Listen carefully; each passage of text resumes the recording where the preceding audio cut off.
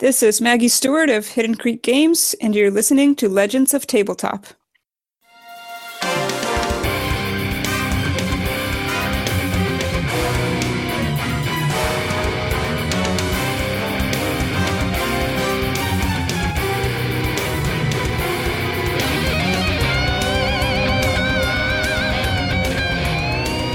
Hey everybody, this is John. And this is Vince. And you're listening to Legends of Tabletop. Creating legends one die at a time. Hey everybody, welcome. Oh my god, my computer's trying to reboot. That would be horrible right now. Welcome to episode 95 of the Legends of Tabletop podcast. We've got Maggie with us tonight to talk about their brand new Kickstarter for Dragon Dodge, a fun little tile-based game. So how's it going, Maggie? I'm doing pretty well. Great. I'm glad that you could come on and talk about Dragon Dodge. We were lucky enough to receive a review copy of that, and everybody can check out legendsoftabletop.com for our review there, or hit right to the Kickstarter. You can also link out from there. So I was doing my research for the show tonight and found out that you and Jeff were both physicists. How did you get into game design, and what are you doing now? Are you guys still in science-related fields or something completely different? Well, yeah, I guess. So we both got our PhDs in physics, and then after that, I became a high school physics teacher, and I did that for a few years. And then about a year and a half ago, I stopped working and decided to spend some more time with our kids. We have 2 daughters. So right now, I stay home, but I also do for example, I'm organizing the science fair for our local elementary school this year. So that's kind of how I stay a little bit involved with science, at least. And Jeff is a data scientist, so not exactly physics, but he still uses a lot of the skills he learned there. And as to how we got into game design, I guess we've been playing games for a long time. Jeff's family is really into games. In fact, the first time that I met his family was for Thanksgiving, and literally either the second or third question that I got was, "Do you play games?" So, and then when we started grad school, we started getting introduced to some other of the newer, more modern games like Settlers of Catan and Carcassonne and all those. And we just really enjoy playing. It's an excuse not to sit and watch TV all evening, so that's always good. Mm-hmm. And I guess our nature for both of us, I think, is to kind of look at something and think about how we would do it better, which is probably what led us to trying to design our own game. Not that we're doing a better job than other designers, but that's just what kind of gets us thinking about ideas. Sure. Until we decided to just actually try making a prototype and writing down some rules, and we went from there. Cool. And I guess it's probably that analytical background where you take a look at a game and you're like, well, if it went like this, it'd be a little better, or maybe we'd switch this around. Yeah. Cool. All right. When you guys do you guys brainstorm together, or do you kind of sort of partition things out, as one of you more designer and one more rules and that sort of stuff? Yeah, definitely. I think Jeff is usually the one that has the initial idea, so he'll be thinking of a theme or a particular mechanic that he came up with, and then we kind of go from there and brainstorm together for a while. And you usually, I guess probably a lot of times the way it goes is he throws out some ideas, we talk about it for a while, and it ends up with me saying, "No, I don't really like it." And then then the next day he somehow expanded on that idea and, has some other direction to take it. And then we talk about it for a while again, and until it leads to something that we can actually play test. And then I guess I help in that way with the design, with a lot of the brainstorming and play testing, but then I tend to do more of I've pretty much handled a lot of the Kickstarter stuff, for example, and just getting us into conventions and things like that. So the more businessy side of it too. Sure. Do you guys do a lot of conventions or no? Well, we have this amazing group here in Seattle that's called Playtest Northwest. Mm-hmm. And it's if anyone knows of the Daily Magic games, like the Valeria games, several others that they've had on Kickstarter recently, they're a big part of that group, like in terms of organizing and getting us into events and stuff. So through that group, they have all kinds of stuff, like sometimes just a small event at a game store on a Saturday, and you just go and hang out there for 4 or 5 hours and get a few people to sit down and play test your game.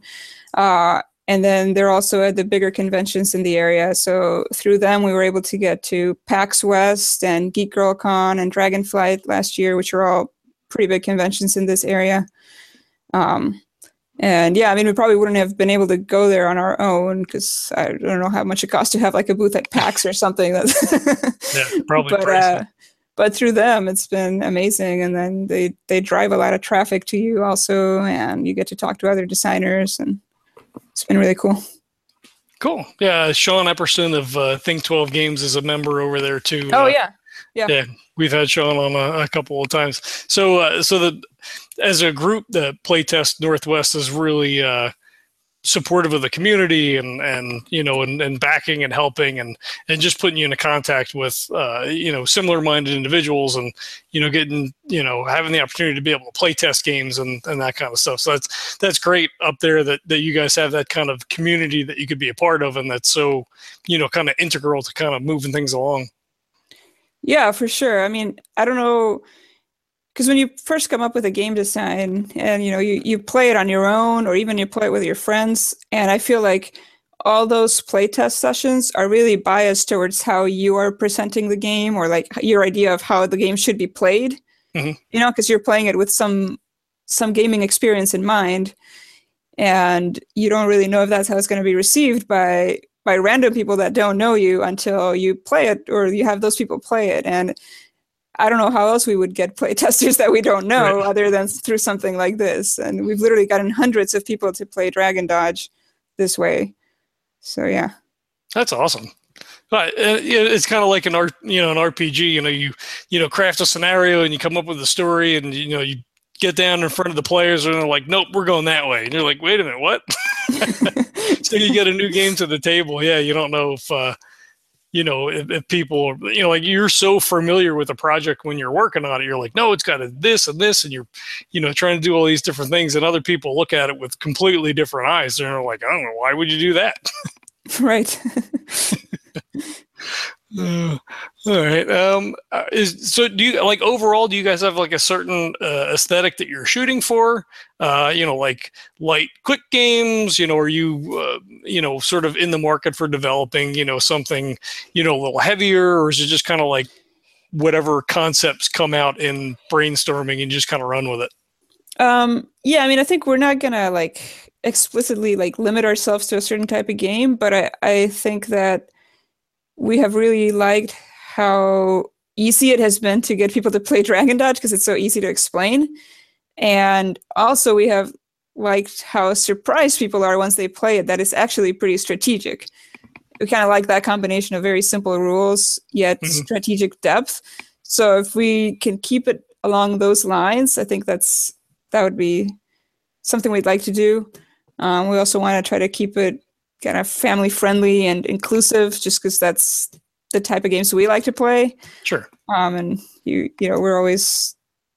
we mostly play games at home, either just me and Jeff or with the kids, or maybe with some friends that are not heavy gamers.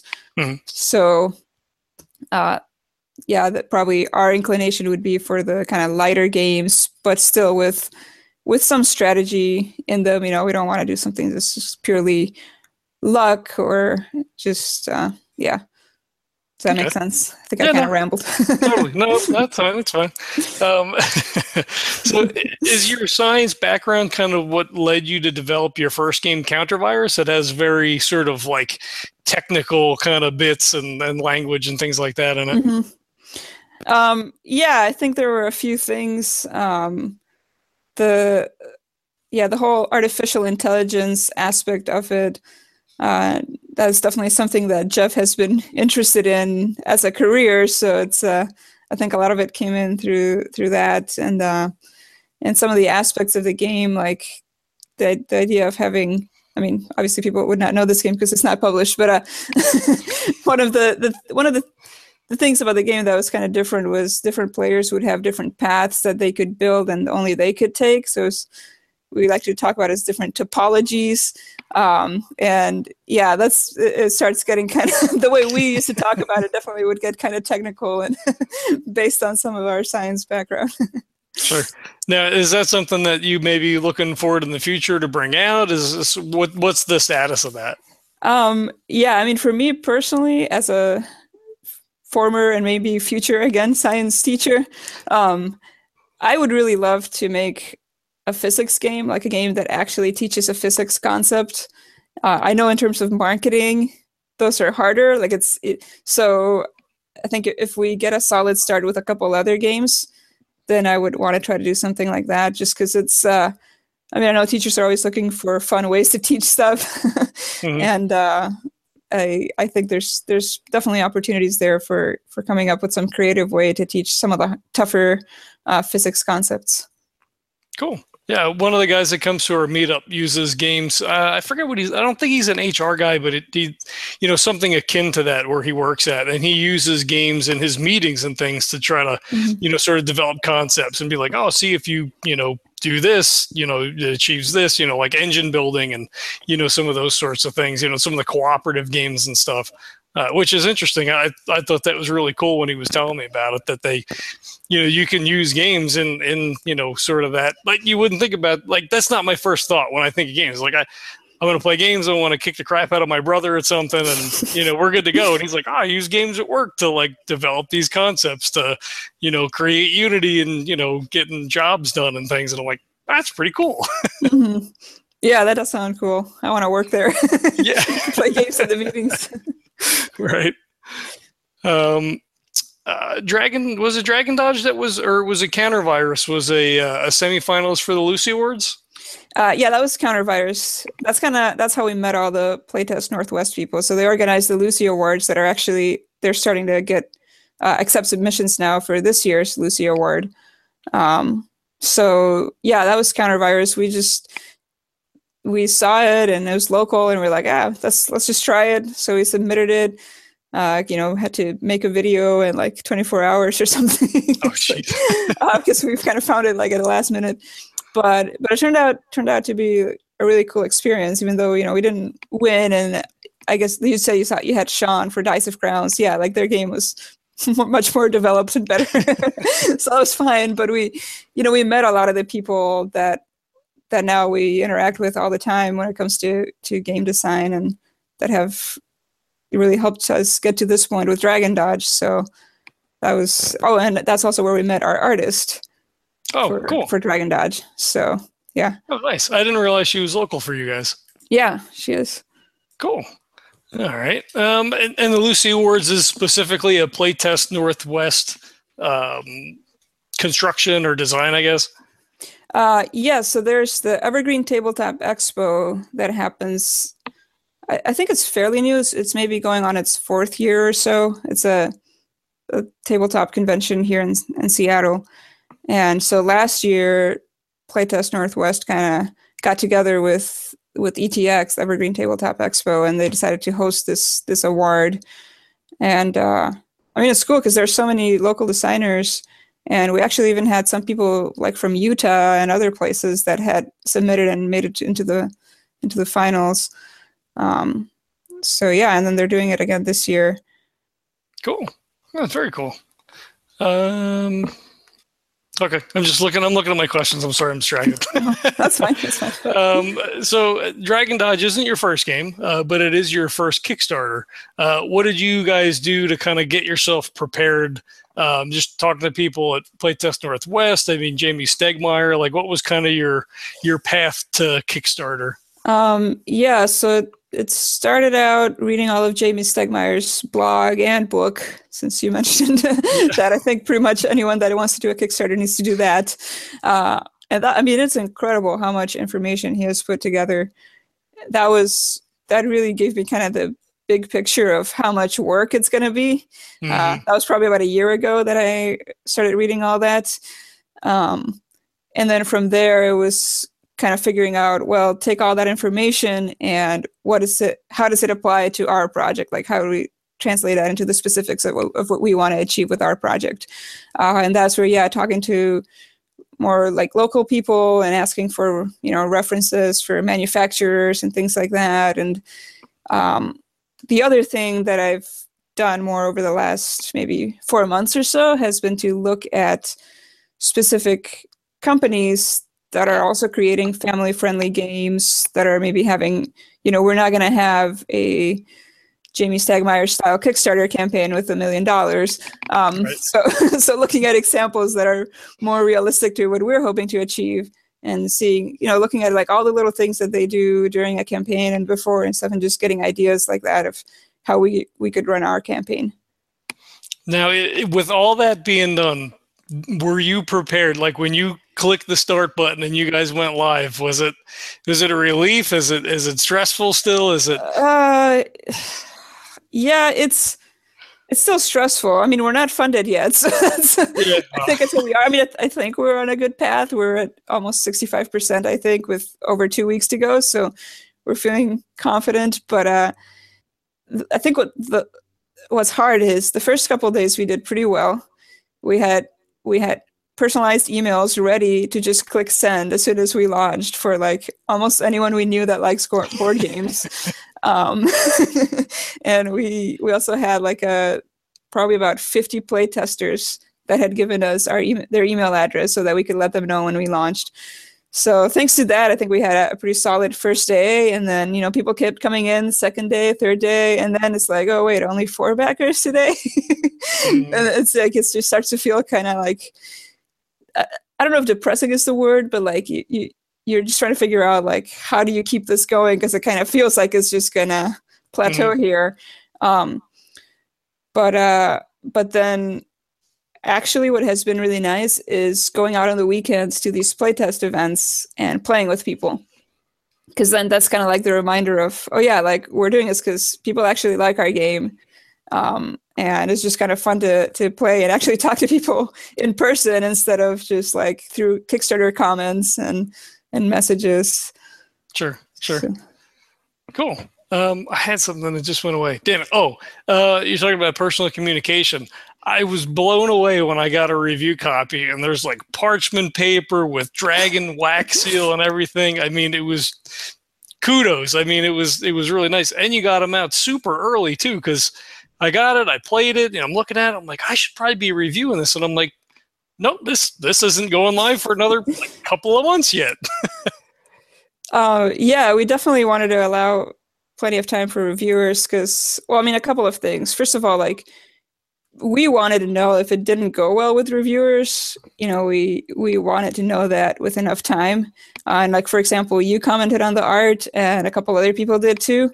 And so we were like right away talk to our artist, and she was like, yeah, I can get that done by December. And we're like, okay, that's still early, because we're launching in February. So that was one thing. Like even though we had play tested a lot, it's kind of different to send a blind review copy, I guess, and know how that's going to go.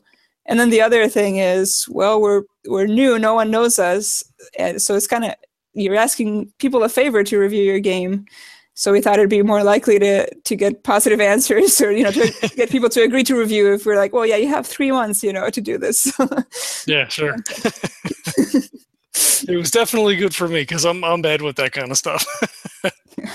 And you noticed, or you had mentioned, first time Kickstarter. How hard is it to get noticed as a first time Kickstarter with so many games on Kickstarter now? Do you get lost in the shuffle? Oh yeah, I mean, I think right now there's just in the tabletop game category in Kickstarter, there's over 200 games. I want to say like 250 or something. I don't remember. So yeah, on the first day you get a little more exposure because you show up in the recently launched. So to our surprise, actually on the first day, more than half of our backers were people we didn't know. Oh, cool. Which was that was nice. I mean, we had hoped for that, but you never know, or how people are going to find you. But yeah, then definitely now, once, we're a couple of weeks in, it's hard for people to find you, I think, and that's part of the marketing, or I don't know, that's the part that we're not very good at. So trying to figure it out. You're here now, yeah. That's what it's all about. Yeah, exactly. So, do you think that there's hesitation from people who, regularly back Kickstarters when they see a first-time designer, first-time, game being published, be like, is there going to be support? Is it going to fund? Like, what's their track record sort of thing? Mm-hmm. Yeah, definitely. I mean, for me personally, I would say I might actually do the opposite to some extent. Like, I'm not going to fund something that I feel like these people have no idea what they're doing, or like, they don't have any no reviews or anything like that. I wouldn't pledge on something like that. But when I see like these like huge campaigns that, well, the game's going to be available on retail later anyway, and like they don't really need my support right now, I'd rather keep my money. But if I see a campaign that looks from like a smaller indie company that is like, hey, they had a cool idea, and especially if it's like family friendly, because sometimes that's harder to find at stores, sure. I would actually be more likely to back something like that, because I feel like they might have some small little game that is actually pretty fun for us, and they're not going to make it without people helping. But that's me. I think that's maybe not the majority. I'm not sure. I mean, we have 6 reviews, so I'm hoping that adds some credibility.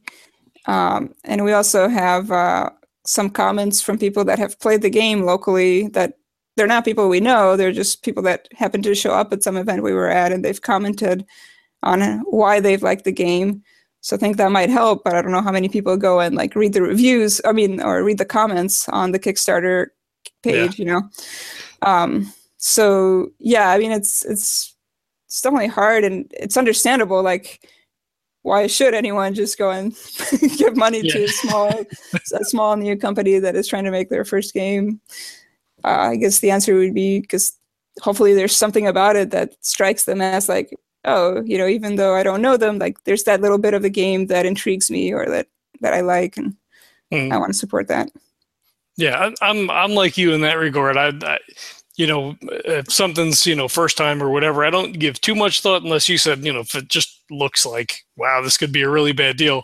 But, if there's reviews up and, the game looks interesting, the theme is good, because like you said, without that support, that game may never get made then. It might not be something that, you can buy for real retail later. Chaosium and some of the other companies, and not to knock them, but, Kickstarter can be, sort of a pre-order system. It's, in some instances for some of these, bigger companies. And yeah, I mean, that's great, but, you get a little bit cheaper. Maybe that's okay. But, you want to kind of get in there. And I think almost every game I've backed so far has been from a smaller company, for sure. Okay, cool. Yeah. So, yeah, it's like, I try to buy all my games that I'm not buying on Kickstarter, obviously, over my local game store. And it's just sort of the same principle. You want to support local business. You want to support, geeks in your area, if you have some place to, to take your new game to play test, or, go out and, for me to go out and try out a new game, that sort of, community involvement, whether it's with dollars or your time is super important. Yeah, definitely. Yeah. I mean, gaming is nerd culture in general, I guess, is a bigger thing now than it used to be. And, gaming is, seems to be on the upswing, but I think overall is probably still sort of a niche thing. So, any kind of support you can throw is definitely, thumbs up. Yeah. Yeah. Now, Dragon Dodge had completely different beginnings, at least theme-wise. Can you tell us a little bit about that?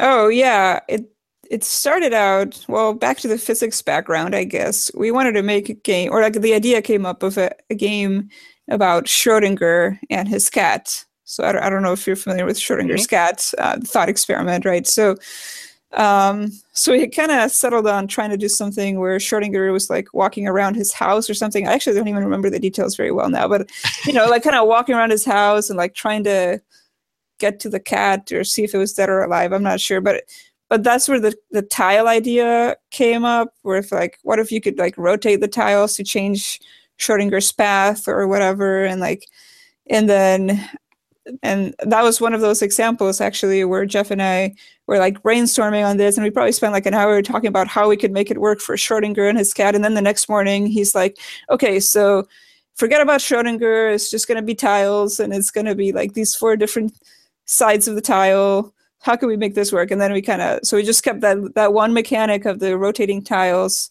and making the paths, and then went from there. Cool. All right. And what is Dragon Dodge all about? I mean, we're halfway through an interview here. Let's kind of talk about what we're here for. What is Dragon Dodge, and what's it all about? All right. Yeah. So Dragon Dodge is, well, first of all, it's a tile game. So you start out with this tile layout where the tiles are randomized at the beginning of every game. And you have 2 teams of wizards on the board. So each team has two wizards. And then there are also 2 dragons. So what you're trying to do is you're trying to move the dragons towards the opposing team's wizards. Because if you can get the dragon on the same tile as a wizard, then that wizard is out, and you want to eliminate both of their wizards to win the game. But what's a little different is that the other team can also move the same 2 dragons that you're trying to move, and they're trying to move them towards your wizards. Now you're going to have some cards, so that every turn you get to draw cards, and these cards, they limit what you can do on your turn, so it's not like a completely open-ended strategy game. But there's still a lot of choices, because some of the cards allow you to do things like rotate tiles or slide tiles, and then also some of the tiles will be removed from the game every time the dragon moves. So you actually have a lot of different paths to consider, or options for how you might want to get. First of all, like, which dragon do you want to move? Do you want to move the dragon towards your opponent, or do you want to move your own wizard to try to lure the dragon, and things like that? So you end up kind of optimizing, try to create optimal paths so that you can maybe use less cards to move the dragons, and at the same time making sure that you're staying safe yourself. And I think that's it. I probably said too much. That's supposed to be a quick explanation. No, so there's like a base layout that's suggested for the game, and then I think there's like 2 alternates. But I think pretty much any equally laid out pattern of tiles would be good for play. So I mean, you could just completely make up your own arena, as it were, to play the game. So it's and the replayability is nice, because not only do you have that option of, hey, I'm going to make my own arena up and we'll play that. But like you said, every time you lay the tiles out, flip them over, the orientation of those tiles is different as well. So, sometimes you might get lucky and you've got, 2 wind sides together or 2 water sides together. And, other times everything is completely random and you're just like, man, I need that one card to move. Mm-hmm. Yeah. Yeah. And sometimes it's like when you're stuck in a situation like that, where it's kind of interesting when you're watching other people play and you're not playing, and then you realize all the options that they're not seeing. That I'm sure happens to me too when I play, but it's like when you're just watching people play and they're just waiting for that one fire card so they could move the dragon in that exact place. And it's like, well, did you realize you could have moved the other dragon and gotten the other wizard? But, you get focused because you have a plan and you want to carry out that plan. So, yeah. Now, there certainly is a random factor, due to those things, the way the tiles get flipped and everything. But like you said earlier, there is a strategic element to it that I think, kind of balances that out. I mean, we've played and, it is sort of that thing, either someone gets locked in a certain thought pattern, like, I got to do this, and I need this card. But it's one of those things you're like, if I move here, and then you kind of get, then you get in your own head, like, I can move here and here, or I can add that tile and move this because I have this card, and if I get that one. So, it definitely light strategy. I mean, it's not Battlestar Galactica, but I think there's enough depth there to get people engaged to, really sort of get into the game and sort of kind of, get into that, deeper level of strategy, I think. Mm-hmm. Yeah, thanks. That's definitely what we were going for. And I guess another thing to mention maybe is that there's 2 different decks. I think that's, for me, that might be one of my favorite parts of the game, there's two different decks. One that basically gives you the element spells that allow you to move the meeples, be it your own wizard or the dragon meeples, from tile to tile. And then the other deck that allows you to do stuff to the tile, so like rotate a tile or move a tile or add a tile. So on your turn, you get to decide which one you want to draw from, or if you want one from each. And so it's that little moment of decision making that's where I'm thinking of all the possibilities and trying to calculate, like, wait, which deck should I draw from? Which one gives me the better chance of actually getting to do what I want to do? And then you draw the first card, and then you still get to decide where to draw the second one based on what you got, if that affects your plan. So for me personally, that's maybe one of my favorite aspects of the game. Yeah, the one guy I play with at work all the time, he always draws right up to 6 cards. Like, he won't even move anything. He's like, give me all the cards. Yeah, and that does work out a lot of the times. It gives you a lot more options for sure. Yeah, yeah. I guess we should also say, too, that as you do move the dragon meeples, that, again, also alters the arena of play. As the dragons move from tile to tile, those tiles are destroyed, and then they go into your hand. So if you do draw a tile spell and it allows you to add a tile, you need one of those tiles that a dragon has destroyed to be able to use that card. Yeah. So, and that also kind of makes it so that the board starts to shrink as you play, because you're removing tiles every time a dragon moves, and that was kind of what made the whole game work, I think, because we didn't have that removing a tile for like the first few weeks that we were actually playtesting the game as it is, except for that. Well, mostly as it is, except for that aspect of it where you remove the tiles. And then there was just like a lot of back and forth, like I move the dragon here and then you move it back, because like it could easily turn into like a gridlock. Mm-hmm. And once we figured out the removing a tile every time the dragon moves, it just completely changed the game. Sure. All right, I'm going to switch gears on you real quick here. Mm-hmm. I don't know, you may have recently heard that Easy Roller Dice Company is now sponsoring the podcast. Yay, Easy Roller Dice Company. Awesome. So if you're, anybody out there is in the market for gaming accessories, whether it's, another set of dice or game dice bags or game mats, they recently just added to the store, most double-sided, RPG mats have, 1-inch hexes on one side and then squares on the other side. Well, why not 2 sets of squares? Both sides squares, you can get it from Easy Roller Dice Company. I closed the window. I think it's like $24. So it's like the normal, price for like a regular, flip mat. It comes with 2 markers, comes rolled up in a tube, so you keep it stored in your tube. It keeps you from creasing the map. I think I've got one folded up in my closet, which is not optimal, but whatever. It's a great bunch of guys. I mean, you could go to ChessX, right? Big nameless, faceless company, or you could support local business. They're a good bunch of guys. Mike's been on the show a couple of times. Me, I'm cheap. I don't like to spend money, but I spend money at Easy Roller Dice Company. They send us some stuff for review. I've purchased a bunch of stuff from them. They've got a 30-day money-back guarantee. So if you ordered something, you don't like it, wrong color, wasn't quite what you thought it was, they'll take it back, full refund, no problems there. And for the month of March, if you use coupon code LEGENDS10, you'll get 10% off your order. So head on over to Easy Roller Dice Company. That's easyrollerdice.com. And throw in that coupon code and get yourself 10% off. Support the sponsors. Yeah, very nice. I know I listened to maybe even 2 of your interviews with them, and they definitely sound like really nice. Or did they do the metal dice? Or was yes. Okay. Both the gunmetal series, which funded in, and then their latest one was for their rose gold dice, another set of metal dice. Really pretty. Both sets are really nice. Your plastic stuff is plastic dice, whatever. I mean, they've got some interesting sets on there.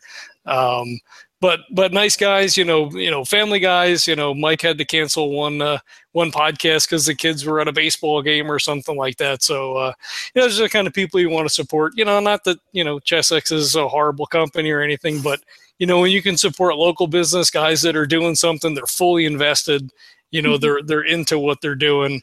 Again, we talk about community on here all the time. So, you want to support good people, doing things that they love. So, Easy Roller Dice Company. Yeah, nice. Yeah. All right. So have you found with Dragon Dodge that it becomes more of a game about moving the dragons as opposed to moving your meeples? I know when we play, unless we're really being threatened, it's pushing dragons. Yeah, that's definitely. I mean, it sometimes, occasionally in the playtest, I have seen people that are just go right for their own wizards and start moving them at the beginning. And sometimes it works. Like if they have something really specific in mind, sometimes they try to move their wizard next to the other team's wizard. So then you're kind of like, it forces you to move the dragon towards yourself too. And then it's kind of like a toss-up who's going to end up getting there first. But yeah, definitely most of the time you move the dragons a lot more than your own wizards. And that bugs some people, I think, sometimes because they're used to, like, hey, in a game I'm supposed to want to move my guy somewhere. Like that's just and I mean, I don't know if that's really important to you that you get to move your own wizard or your own player in the game, then okay, that's fine. I mean, it didn't work out. We play tested some other stuff. We tried to add some things where maybe there were incentives for moving your wizards. Maybe you're trying to collect something, or there's like a race to also get somewhere else. Sure. And in the end, it just was not the gaming experience that we were going for. Like it just ended up adding obviously more rules and more complications to the game, and we didn't feel that it really actually enhanced the gameplay. So we went back to the original plan, I guess, to of what it is now. Sure. Yeah. Well, and I had never even thought about it. I mean, we played, and that was kind of sort of the default scenario, and I didn't really give it too much thought. And I had read a couple of other reviews where that did come up as a subject, and I'm like, oh yeah, I mean, I guess so, but it wasn't anything that was really like, wow, this is terrible because I can't move my meeple. Like the thought never crossed my mind. Yeah, I mean, I guess it just depends on like your expectations for a game. Sometimes if you go in like completely open-minded, like, well, this is just a new game that I've never played before, so we'll see how it plays, and you're okay with it feeling a little different, then hopefully you like it.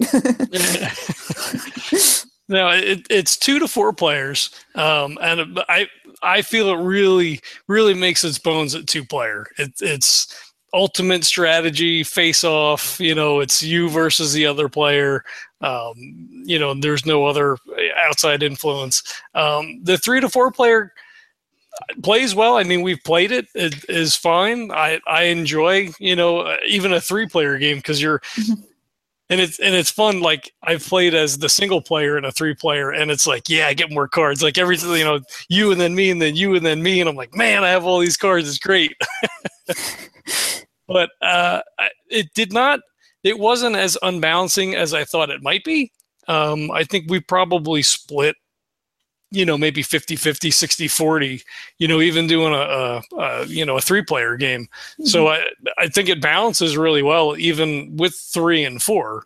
But I really love it as a 2-player. Mm-hmm.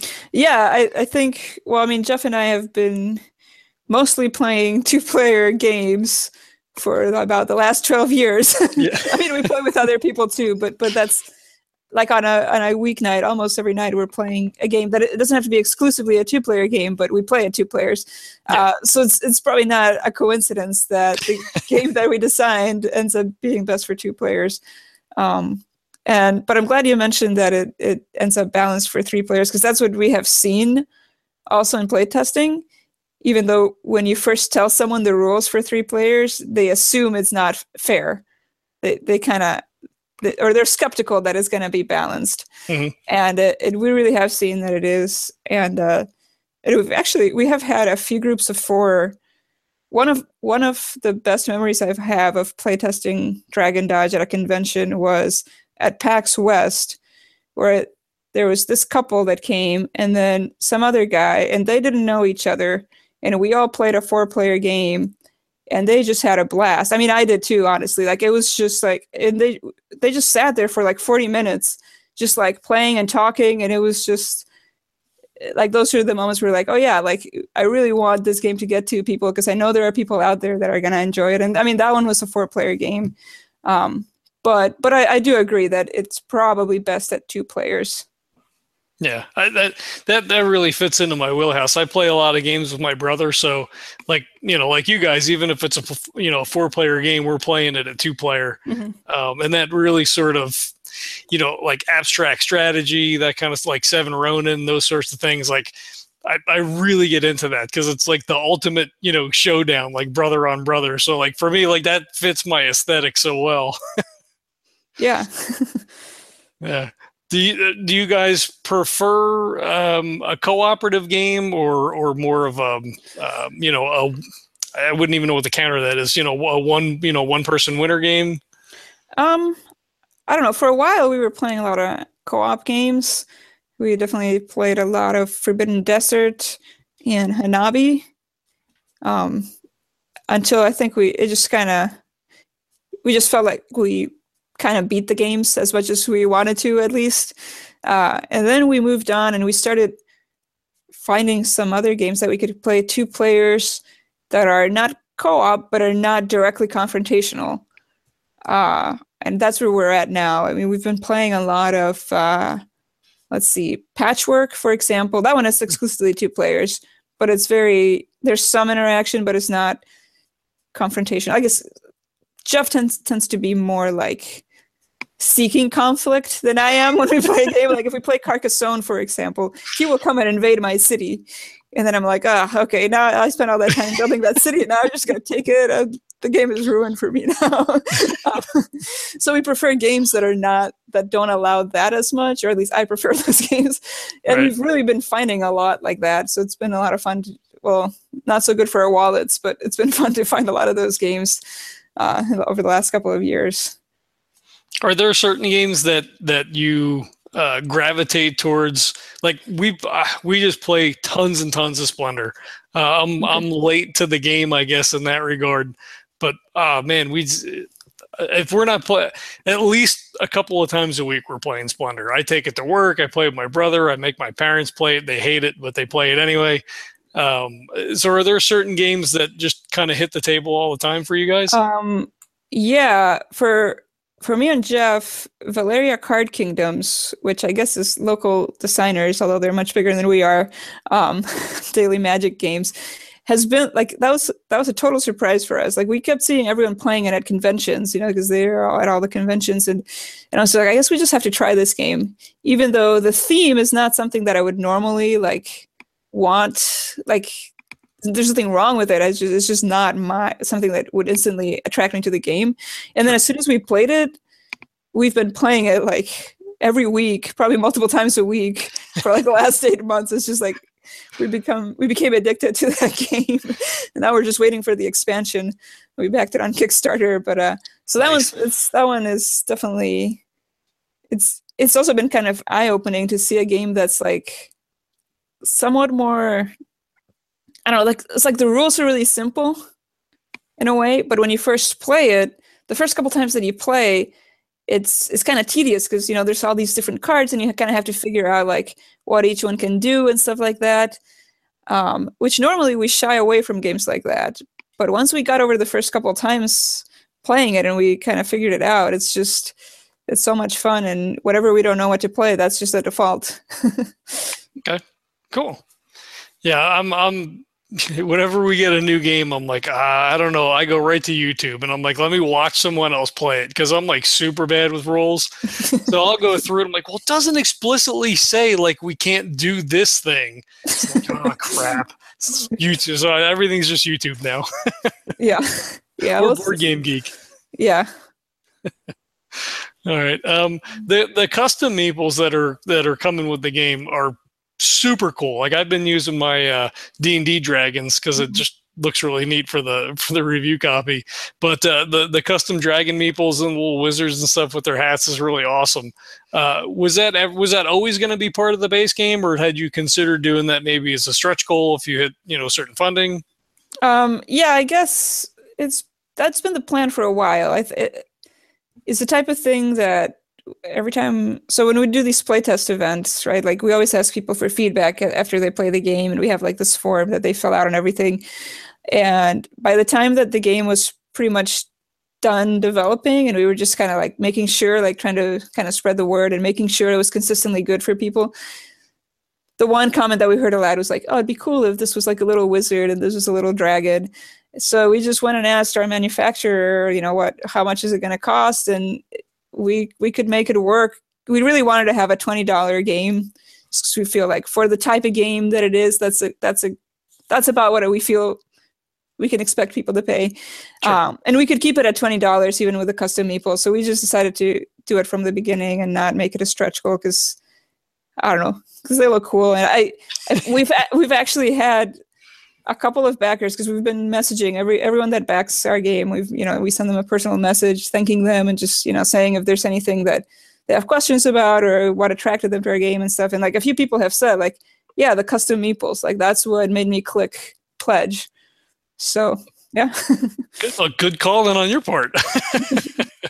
Yeah, and if people want to see, our manufacturer made a sample of them already, and we posted a picture of the little wizard and dragon meeples on, I think it was update 4 maybe, on the Kickstarter page, so people can actually see a picture of roughly what they're going to look like. They're not painted yet, but yeah. Cool. Yeah, that's really cool. I mean, it's one of those perceived value things, right? Like, I mean, you can play with just, like Parcheesi pawns, and the game plays exactly the same way. But, when you get that little extra cool kick factor, it kind of, makes it worthwhile in people's minds to, maybe make that pledge or, pick something up at the store. So, yeah, definitely. The game itself is complete. I mean, it plays really well. It scales really well. You've got cool meeples, all that kind of stuff. So the stretch goals, it looks like you guys are going to be aiming more for like quality upgrades and things like that. Heavier card stock and linen finishes and all that sort of stuff. Yeah, that's the plan. We wanted to keep it simple. I guess it's our first campaign, and our goal is just really to make a good game and deliver it on time to everyone. So we were not gonna start messing around with adding like game-changing things as stretch goals and stuff like that. Everything that's on there has been thoroughly play tested, so we didn't want to like add other things that weren't and stuff like that. There is one thing that changes the game, though. You can get the mini expansion, Formidable Magic. It allows you to possess the other player's wizard meeples and be able to move them around, as well as extra tile spells that allow you to flip tiles over, essentially eliminating the need for an element card, or only allowing for one element card. So if you were leaving from, say, a water side, you wouldn't need a corresponding card to enter that tile. That's right. Yeah. So that as the, I guess, the expansion does add some more gameplay elements to it. But yeah, what I meant is like in terms of like stretch goals, because as soon as you get a Kickstarter, and this is totally fine. Like people want to know, like, oh, do you have like any exclusives planned or any like new types of cards or things planned as stretch goals? And like that's fine that people have ideas, and actually there's some good ideas that we now want to try to playtest. But but it's just for us knowing that this is a small campaign, like we wanted to go into it just knowing like, well, everything we're putting out there right now, that's the game that we have play tested, that we're confident on, and we don't want to try to play with adding like new content halfway through and things like that. Right. Layers upon layers. Yeah. All right, and we talked about the art a little bit earlier. Tarana Cliff did the art on the box, which was super cute. Kind of had like a sort of a family, sort of like young kids sort of feel to it. And then she wound up doing all the art. I guess after some, review stuff came out and, it's kind of going back and forth. She did a great job. I mean, the tiles really pop now, the cards and everything, and it just matches really well with the overall art for the box and everything. So she did a great job. Oh yeah. Yeah. Thanks. We met her at a convention last year, and she has a web comic. And we saw that she had it on her iPad. It's an interactive web comic, so you can like click on the screen and like things move around and stuff. So obviously, our kids just love that. Of all the things they saw at the gaming convention, that was like the one they wanted to go back to. But at the time we didn't have the theme for this game in mind yet. But when I saw her art, I just wanted to keep her in mind because she had, well, first of all, her web comic is about a female knight. And that is just like, we have 2 little girls, and that's just something that's important to us. So that's kind of how it got started. And then we just, got in touch with her, and she was all for trying to do some board game art. So nice. And the name of the comic is Nwain, the Knight Who Wandered Dream. Yeah. And there's links in the show notes for that. A link to the Tumblr, I think, as well as her Twitter page. I have to go back and check, but there's links in the show notes. Okay, cool. Yeah. Yeah. So I looked around a little bit. Yeah, it looks really cool. She also has, information out there about the Dragon Dodge and the Kickstarter and links to all those things. So you can also find the Kickstarter through Tirana's page. So that's cool. Yeah.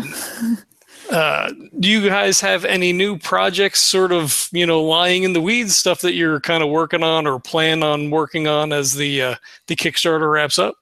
Yeah, we have a couple of ideas in the very early stages still. So nothing that there's nothing that we've tried to play and that we're like, yeah, this is the next game that we're going to do. But we've got some new ideas that we want to test out soon, as soon as the Kickstarter ends, probably. Everything is kind of on hold right now, including all the household duties. So, no, Kickstarter's a beast. So, a lot of my household things are on hold, and I'm not doing anything other than this. So I don't. Yeah, well, yeah. I guess to be honest, it's probably only slightly worse than it normally is. All right. Well, that's cool. So people go check out the Kickstarter. It's a fun game. $20 gets you the game with all unlocked stretch goals. $24 will get you the game, the unlocked stretch goals, and the mini expansion. Shipping in the U.S. is included, so $24 gets you the whole kit and caboodle. So you can't beat that with a stick.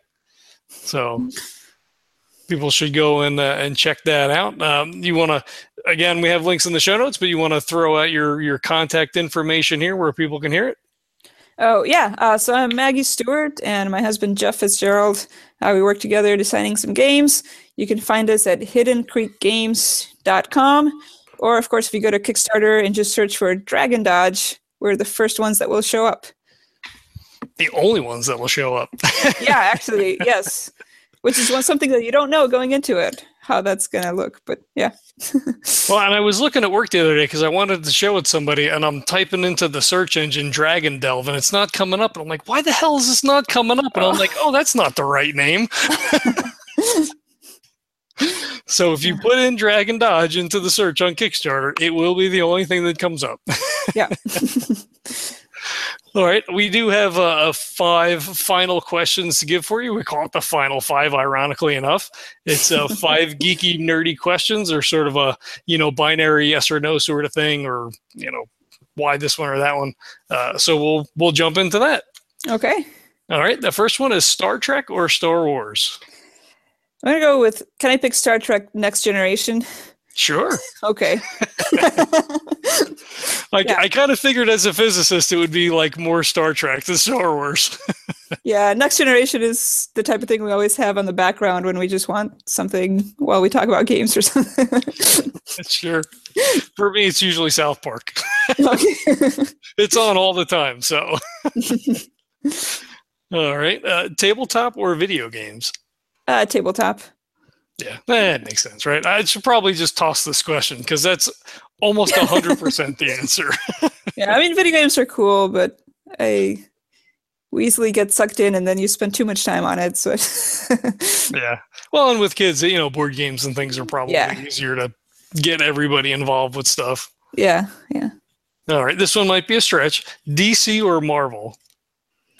Oh man, I don't even know. I can't place which one is which.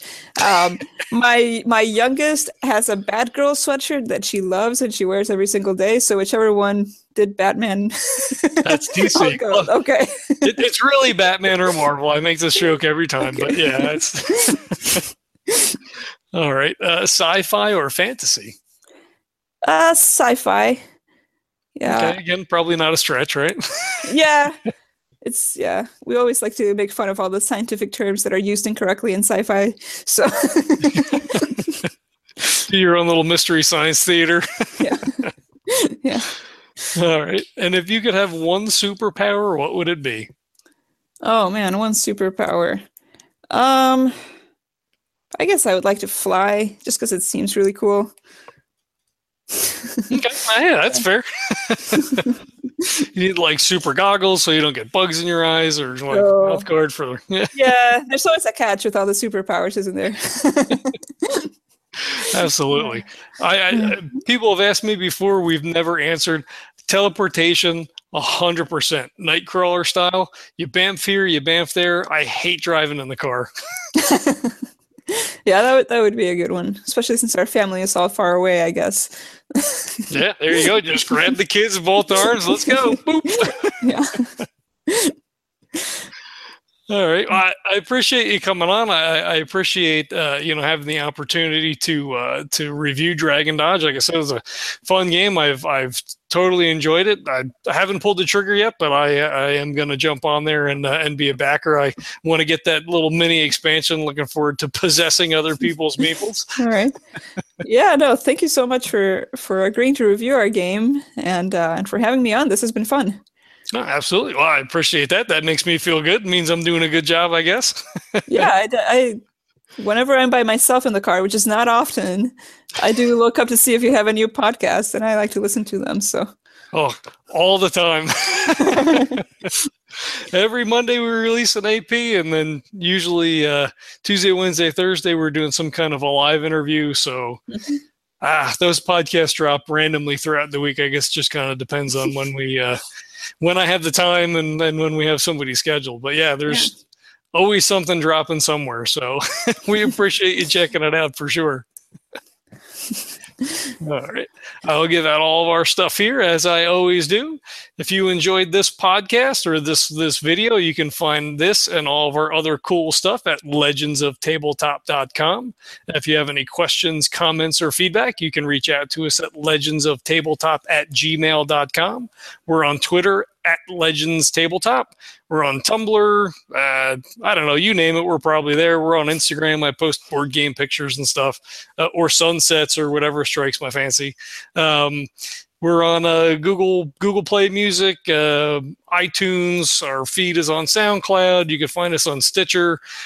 Throw us into your favorite podcatcher. Probably pick it up from somewhere, and you can get all of this awesome podcasting goodness. So we appreciate everybody checking it out, and we'll catch you next time. This podcast is a proud member of the Legends of Tabletop Broadcast Network. For more gaming-related content, please visit www.legendsoftabletop.com.